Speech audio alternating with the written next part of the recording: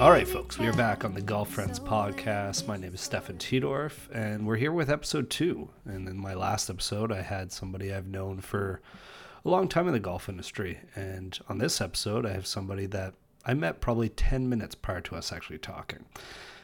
This week, I interviewed Jeremy Wilson. Jeremy has been traveling all over the United States, hitting all 50 states, and playing golf with whoever he gets paired up with.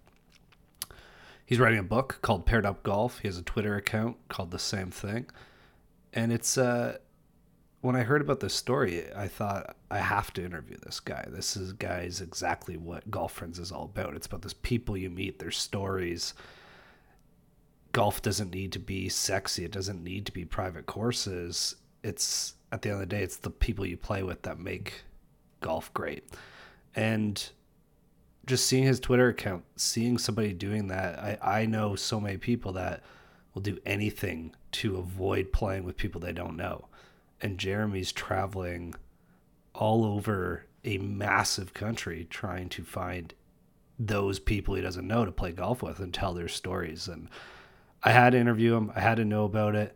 It sounds crazy to me, sounds interesting to me, and it truly shows the love of the game and everything Golf Friends is about. So without further ado, folks, episode 2, Jeremy Wilson from Paired Up Golf. Jeremy, how's it going, man?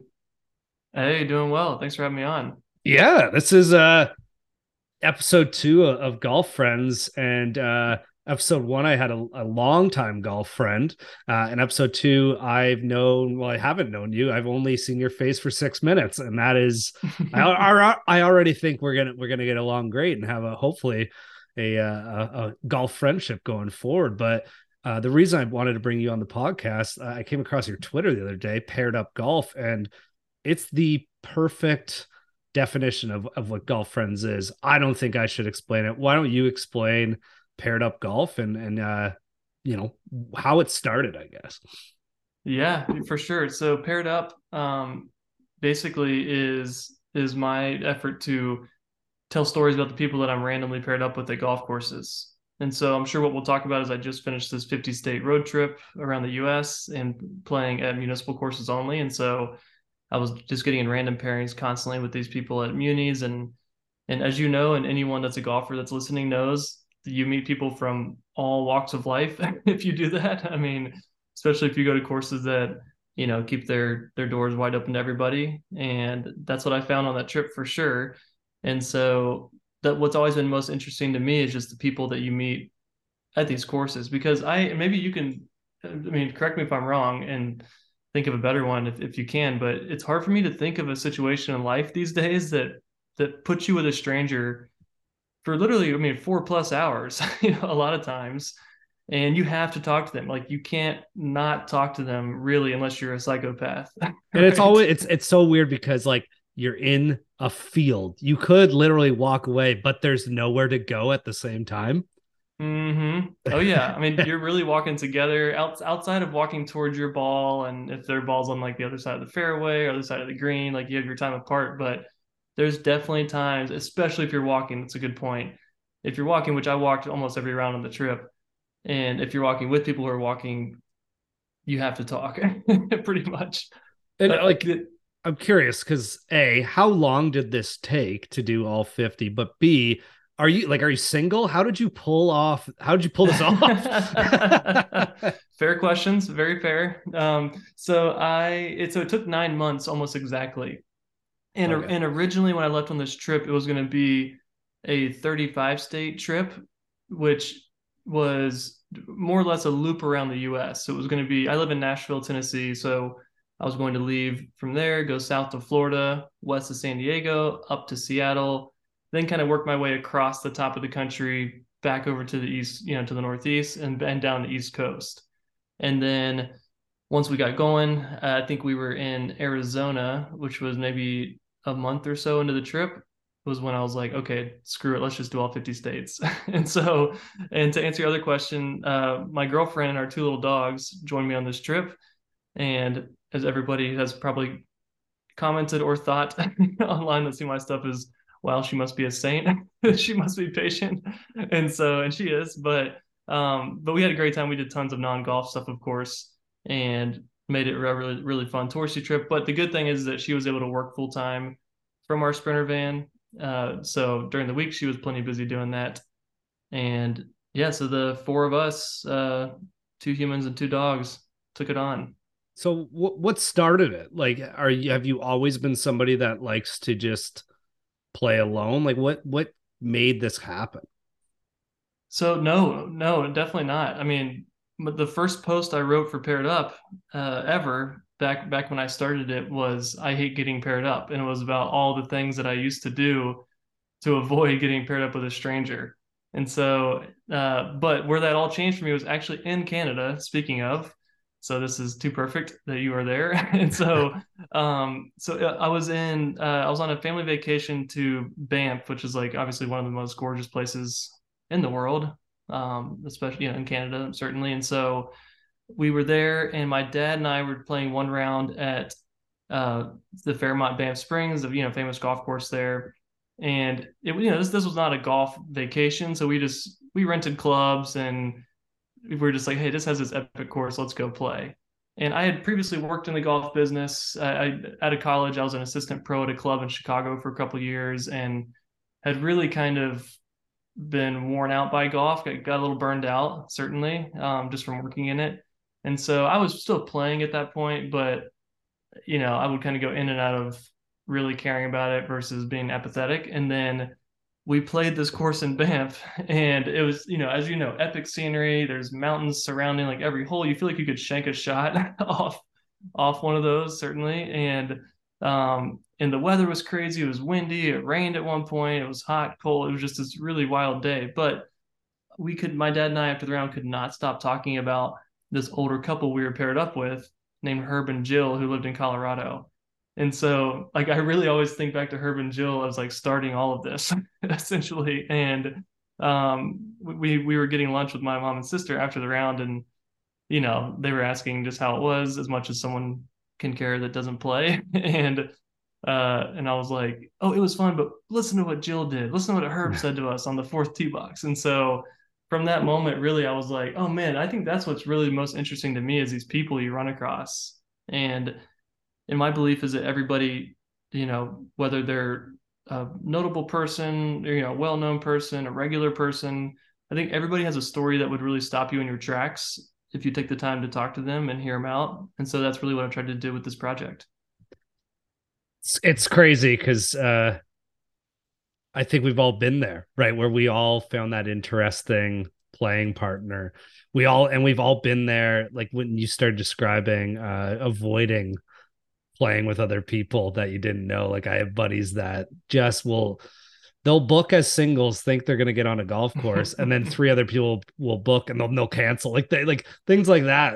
It's I love it too, but like I can't say I've been seeking it out like that. So the idea comes.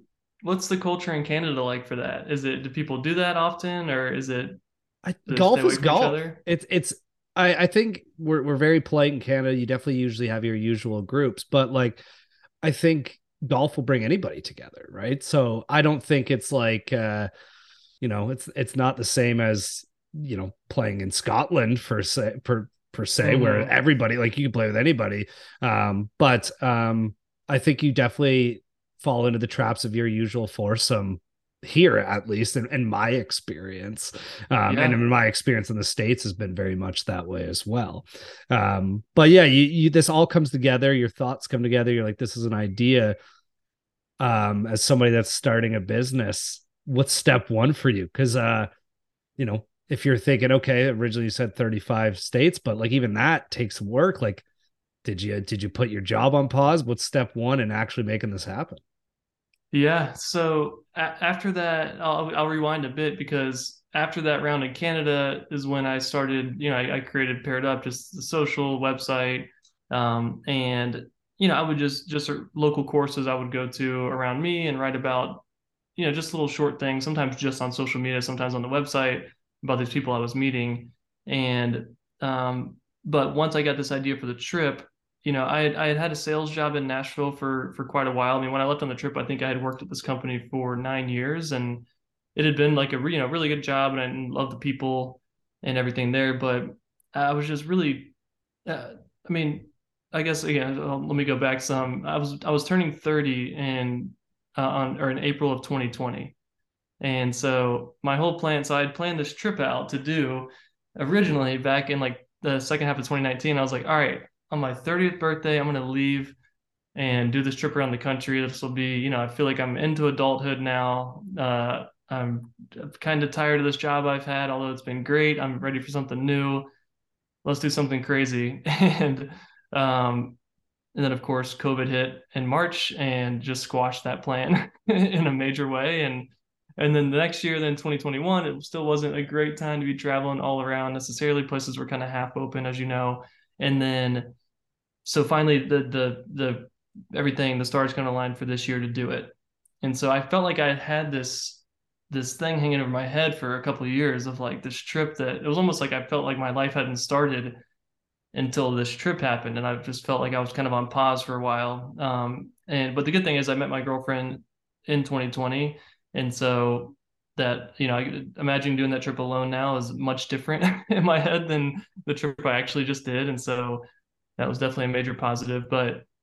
Uh, but yeah, so I had this thing, this trip just kind of looming over me, and I had it all planned out for the most part already. I mean, I knew a lot of the courses, not all of them. I knew I would find some along the way, of course, or through word of mouth, which is the best form of advertising for local courses.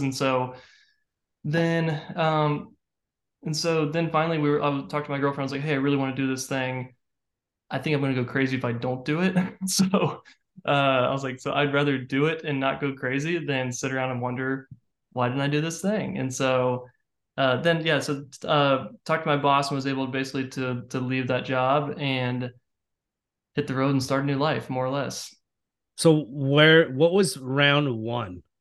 That like, okay, this is the start. What was round one? Did you stay in Tennessee for round one, or was Tennessee where you wrapped up? Like, start me off with round one, and do you remember who you met in round one? Absolutely. So for some reason, that's still just like so crystal clear in my head because it was all new. I think just these things that are so new to you, you remember so much better, right? Like it's, if you're driving home from work for the 400th time, you don't really remember what you saw on the way home. This I just remember so clearly. So we left Nashville and we stopped in Chattanooga because I have some family there that's about 2 hours away. And that's where I bought the Sprinter van, was in Chattanooga, and I needed a couple things fixed on it as we were heading out. And so we loaded up, packed up, and I drove to the people who converted the Sprinter van for me, had them fix it up. And then I while they were doing that, I played 9 holes in Chattanooga with two of my cousins that lived there and a buddy of mine named Colton. So that was technically the first round, but really the first round with like pure strangers, which is how it was the rest of the time, was in Atlanta the next day.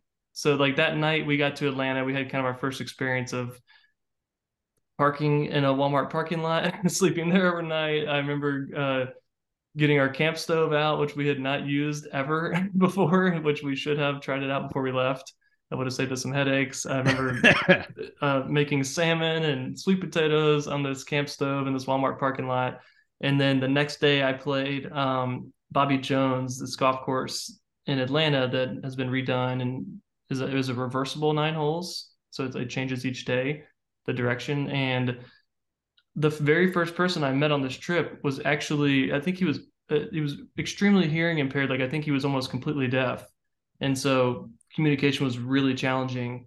And then I played with another guy too on that trip, or on that during that round. But it was really a challenge to communicate. But you find all these new ways to communicate with someone just completely non-verbally. And so that round, I remember being like, man, this is going to be really awesome because I'm going to meet so many people just like this guy, um, who are so different from my normal crowd. I think that's probably something you hadn't even thought about in the moment, right? Is that like you were just going to meet golfers, but over time you met people, right? Like you actually met and took time. How many rounds in before you started telling people what you were actually trying to do?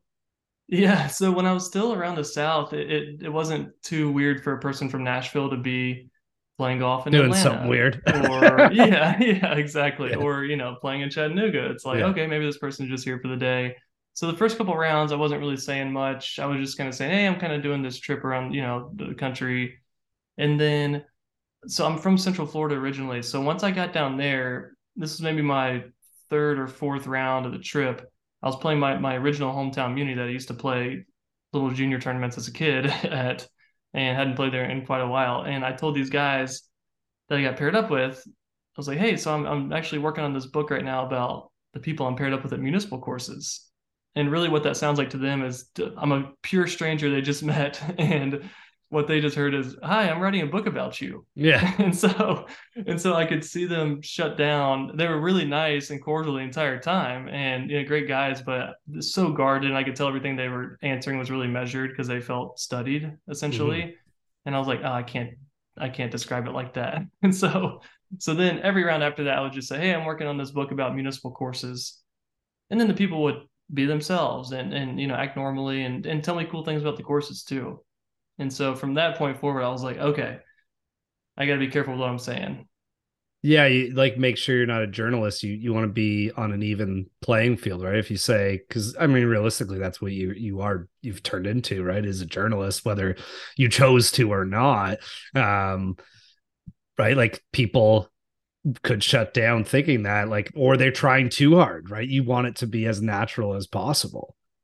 Yes, and that's something that's kind of my number one rule of travel after doing this, and something I learned early in the trip is like my number one rule is anonymity with travel. Like I wanted to get what the raw, true experience is for anyone that walks up to this muni and gets into a random pairing, and then finds just some people in town, like or people that live and work in these cities to play with.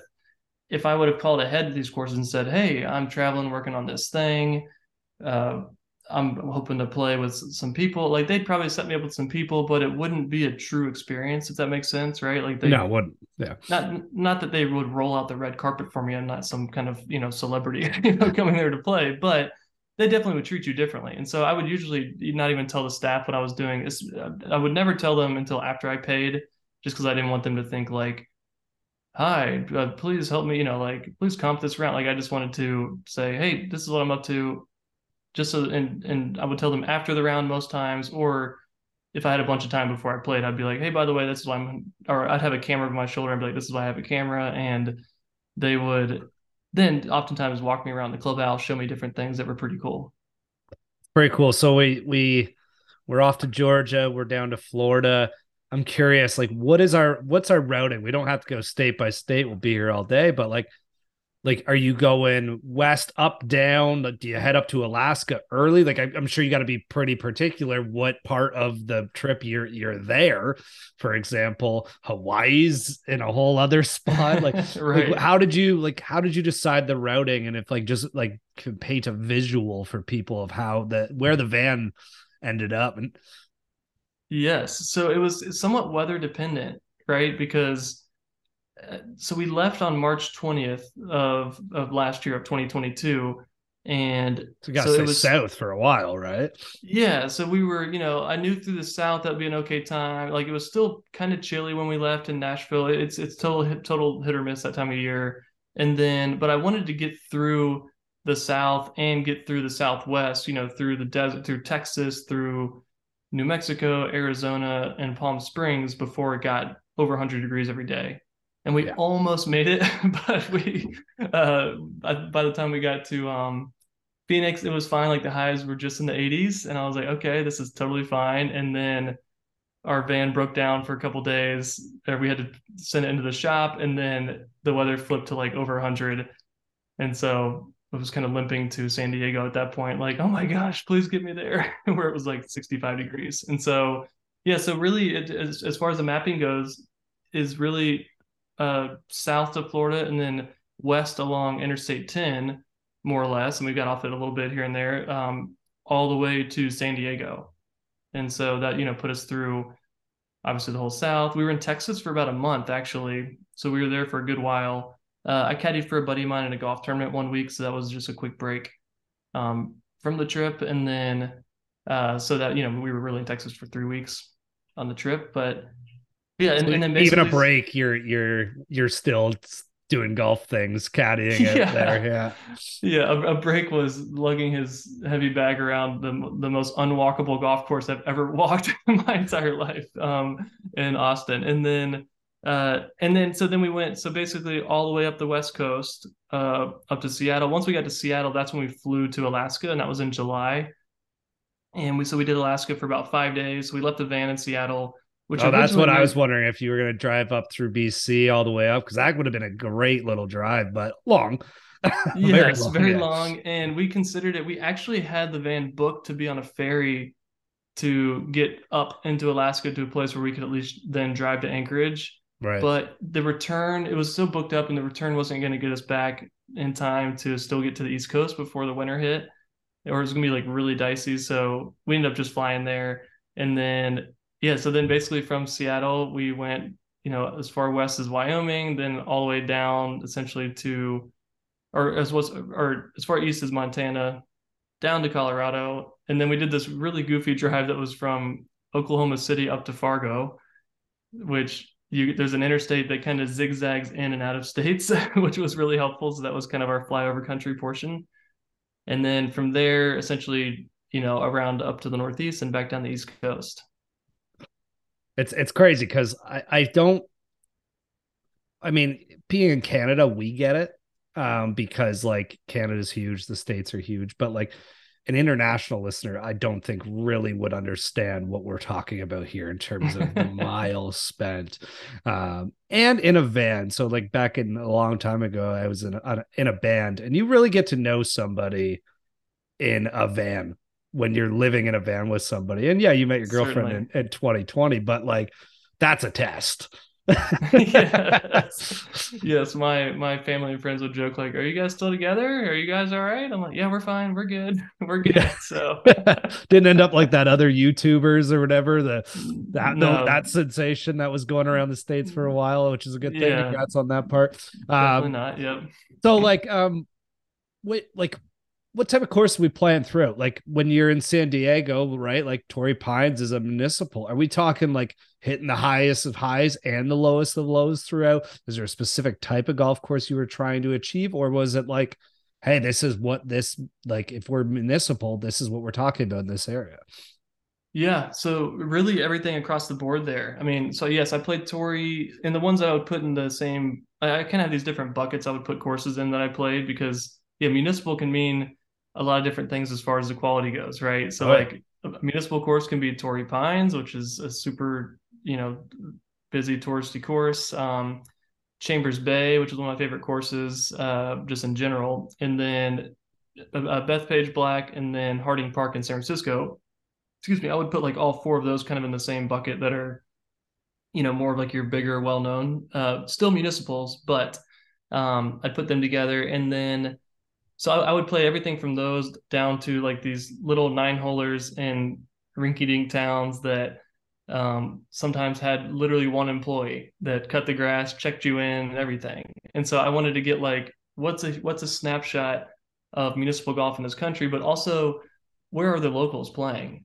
Right, like all the locals aren't always playing at Torrey Pines, right? Because it's such a busy place. So like I also played Balboa Park in San Diego, which is much more of a locals place, which is kind of right there downtown. And then I played Goat Hill Park, which is kind of the same situation up in Oceanside. So those are kind of my three San Diego courses, but those are a good representation of really what I was doing because I just wanted to be like, all right, where do people that live and work in these cities play golf? And then I would go there. What's the one name that stands out to you of the most unique name that of golf course you played while you were out there? Like, I think of like a golf course named after a guy that's been dead for 50 years, but he started it. Those type of courses. Did you have anything like that where it's like this name has stuck out to you throughout the whole trip? Yeah, there's a couple. So one of them that just came to mind as you were saying that is one called Porky Oliver, Okay. which is in Wilmington, Delaware. It's Oh it's it's damn! I was like, I wanted to ask you to at least let me guess what state it oh, was sorry. in. That would be a fun game if you just like if you did that one time, just threw it like a list and let people guess because that could get fun. But Yes, what was I it? do that Porky sometimes on Porky sometimes what? on Oh, Porky Oliver. Okay. So the guy's name was Ed Oliver, but all the locals just call this place Porky Oliver, because that was the guy's name. He was actually on two Ryder Cup teams for the U.S. and was a great player way back in the day that was from Wilmington. All right. And but everyone would be like, "Oh, we got to go play Porky." And then another one is in Augusta, Georgia. This one is it's technically called Augusta Municipal Golf Course, but everybody calls it the Patch, and it's because the old general managers, like way back in the day, his wife used to grow a cabbage patch out there, like in the middle of the All golf right. course. And so literally everyone there just calls it the patch. Like, oh, you playing the patch? Going to the patch.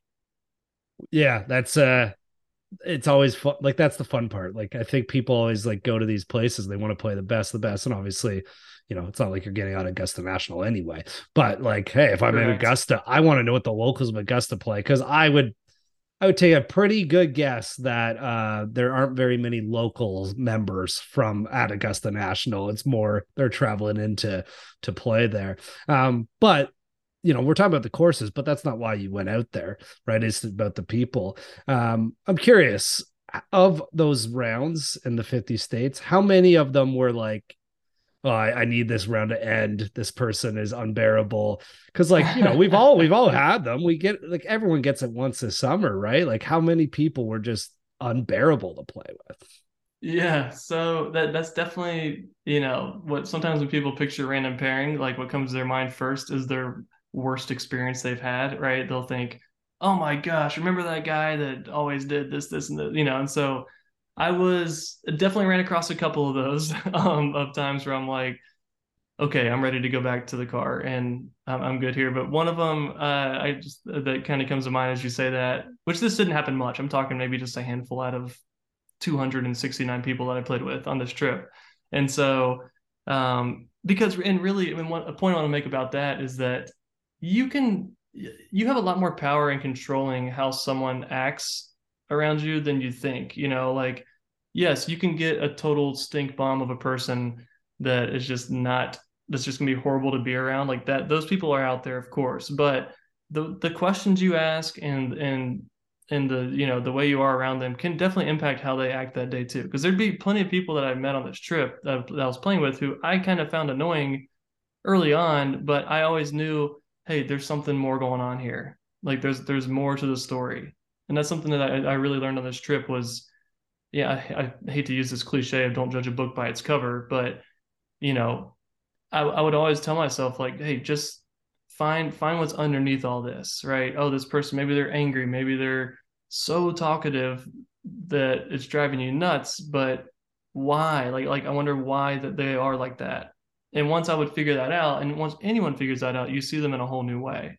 And so this person that could have easily been a story that's, oh my gosh, this guy was such a, prick, or oh, this lady was driving me nuts. It's like, oh no, now I see them. Oh, okay, well, hey, maybe they lost their, you know, parents at a young age and they didn't have a great role model, and like all these things that you start to figure out that the puzzle pieces come together. So, but that said, one person that I do think of a lot is this guy in Arizona who throughout the round like was drunk before we started clearly and was having a hard time remembering who I was the whole time, and then was making these really odd comments, and then just got so drunk and high by the end that he was, standing over this each shot, just swaying like crazy. And I was just like, oh my gosh, please hit the ball forward. Just make any contact that makes it go forward so we can get get to 18, please. Oh, Um, that's that Arizona. I think Arizona is an interesting state to me. I love Arizona. I would move to Arizona, but like Florida, as you know, and I know I'm talking down your state, but it has like the Florida man rep, right? Like oh, totally. Google Florida man. Yes. Arizona does too, but they hide it.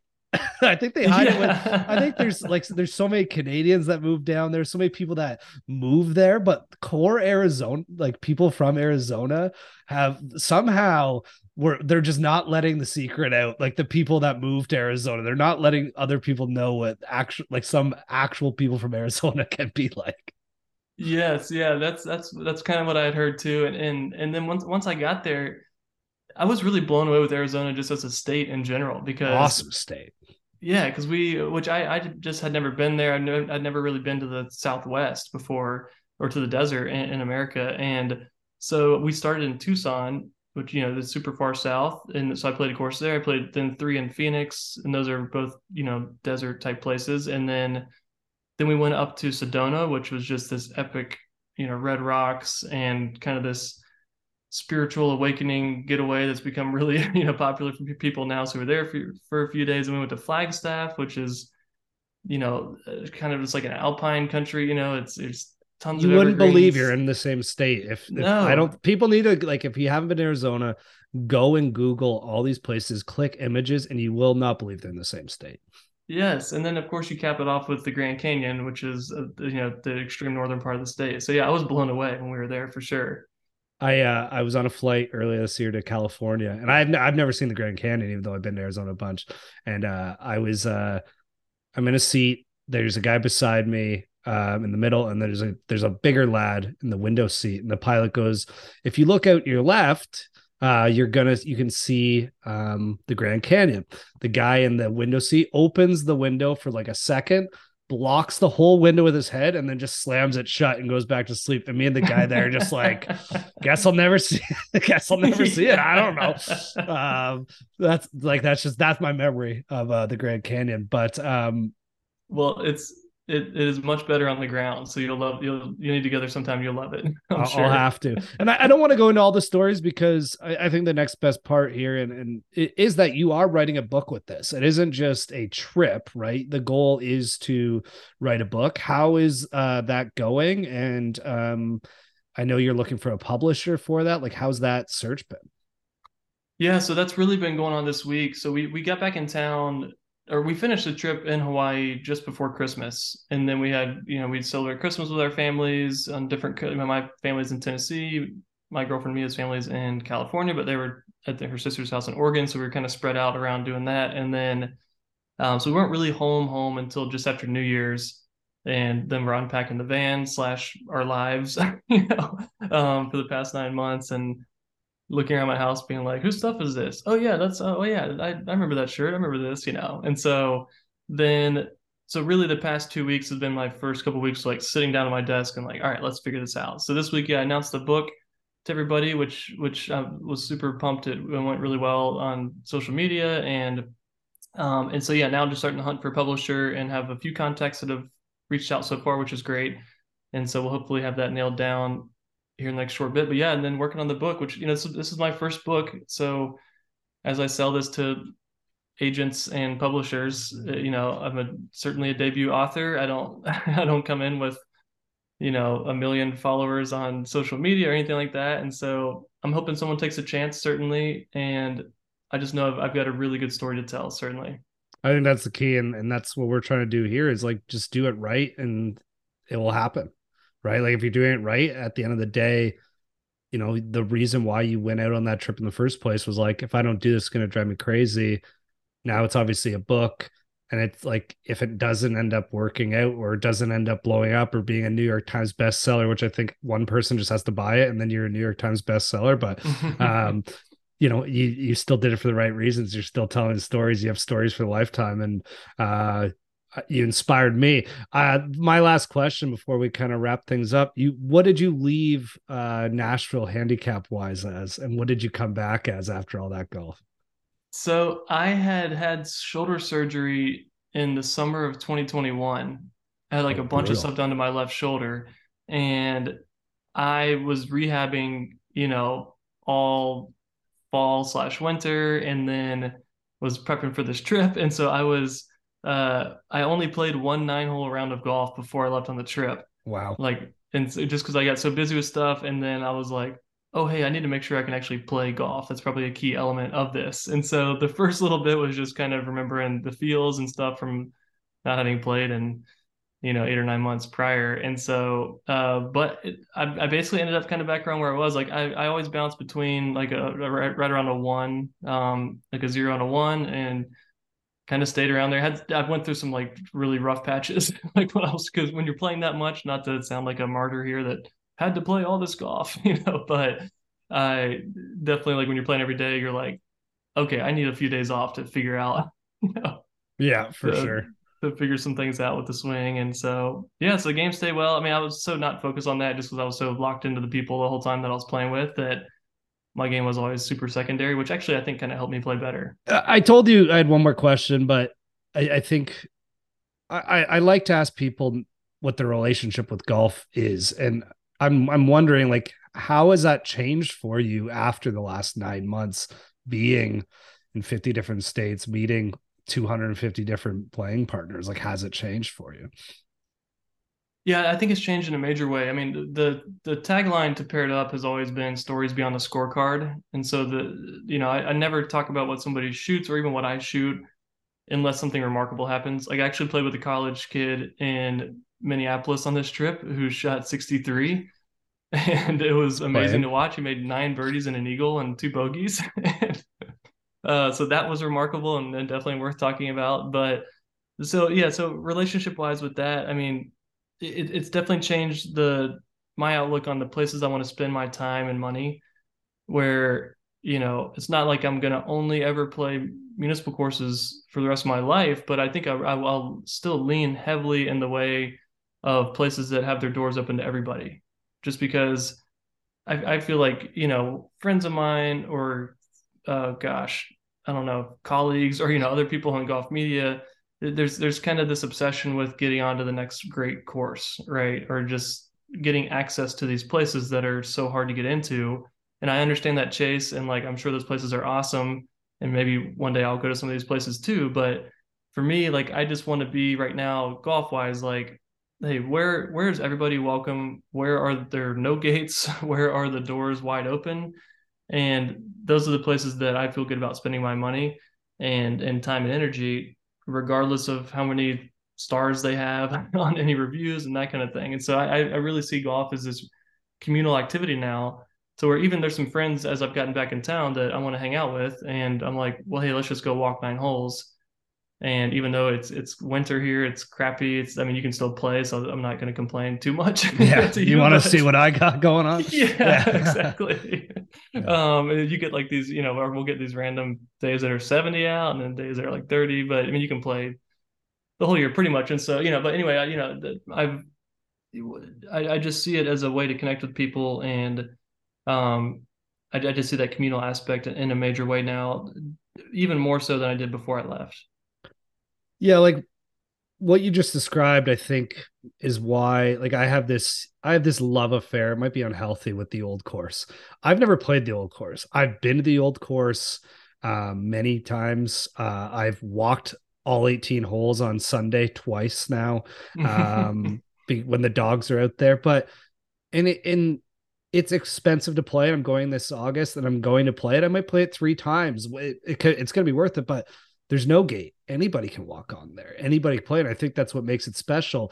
But what you just described is like those exist elsewhere. The only reason why one of the reasons why the old course has that is because you have the memories of Tiger Woods playing there, Jack Nicklaus playing there, all these other people playing there.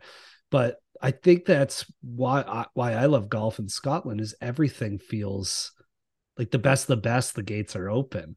And it feels very North American that there's these shut gates and there's gatekeepers and at these great courses of golf, but you don't need that, right? You don't. At the end of the day, when you walk off X course, the memories are the same as if you walked off Porky Oliver in Delaware there, right? Yeah, that's a good point too, because I mean, I remember seeing a video of as soon as the Open concluded last year, which was, one of the more epic tournaments in recent memory, and suddenly everybody's just walking around on the course. There's kids Yeah, crawling because they're across the like, this is 18th my town. green. Like I got to go walk Yeah. my dog. I don't know where else am I gonna do it. Yeah. Yeah, and so I found places on this trip where that I thought were so cool, these municipal courses, and that were so embedded in these communities that people hung out there that had nothing to do with golf. Whether maybe they had like a restaurant or a bar or just a fun little area for people's pets or kids to kind of run around and play.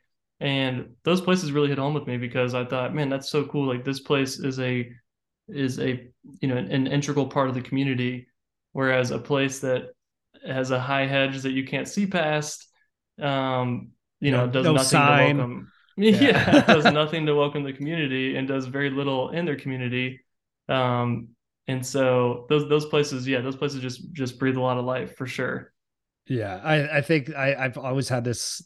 I've always loved Augusta National. And of course, I want to play, but it has become love hate in the sense of like that's not the golf I want to be part of anymore. Is the exclusivity of it as you drink from a Masters Cup. But like it is a special place. But like, you know, if somebody asked me of the two, like, hey, you can go play the old course, you go play Augusta National. I think I'm taking the old course 9 days of the week. Or 9 days a week, 9 days out of 10.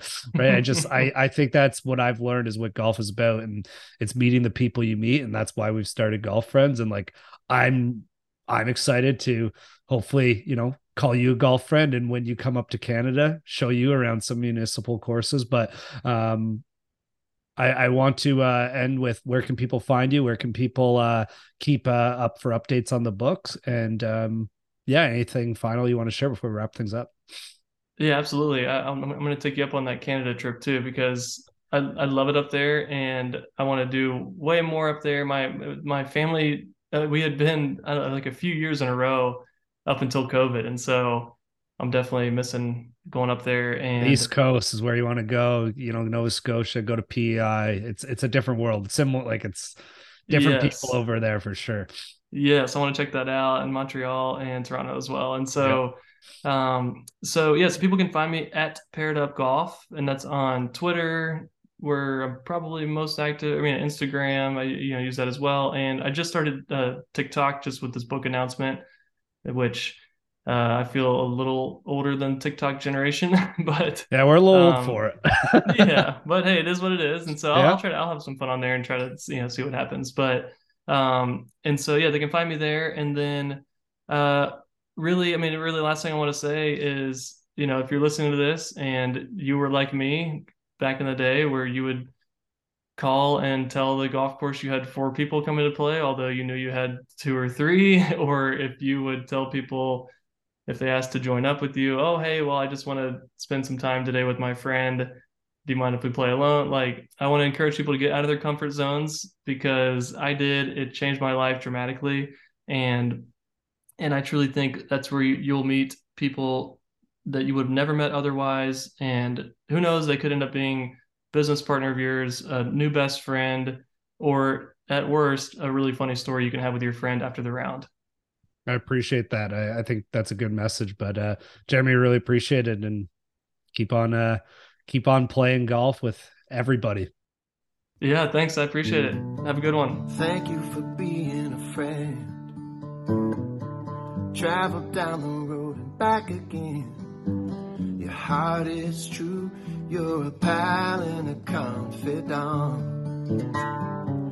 And if you threw a party and invited everyone you knew, you would see the biggest gift would be from me, and the card attached would say, thank you for being a friend.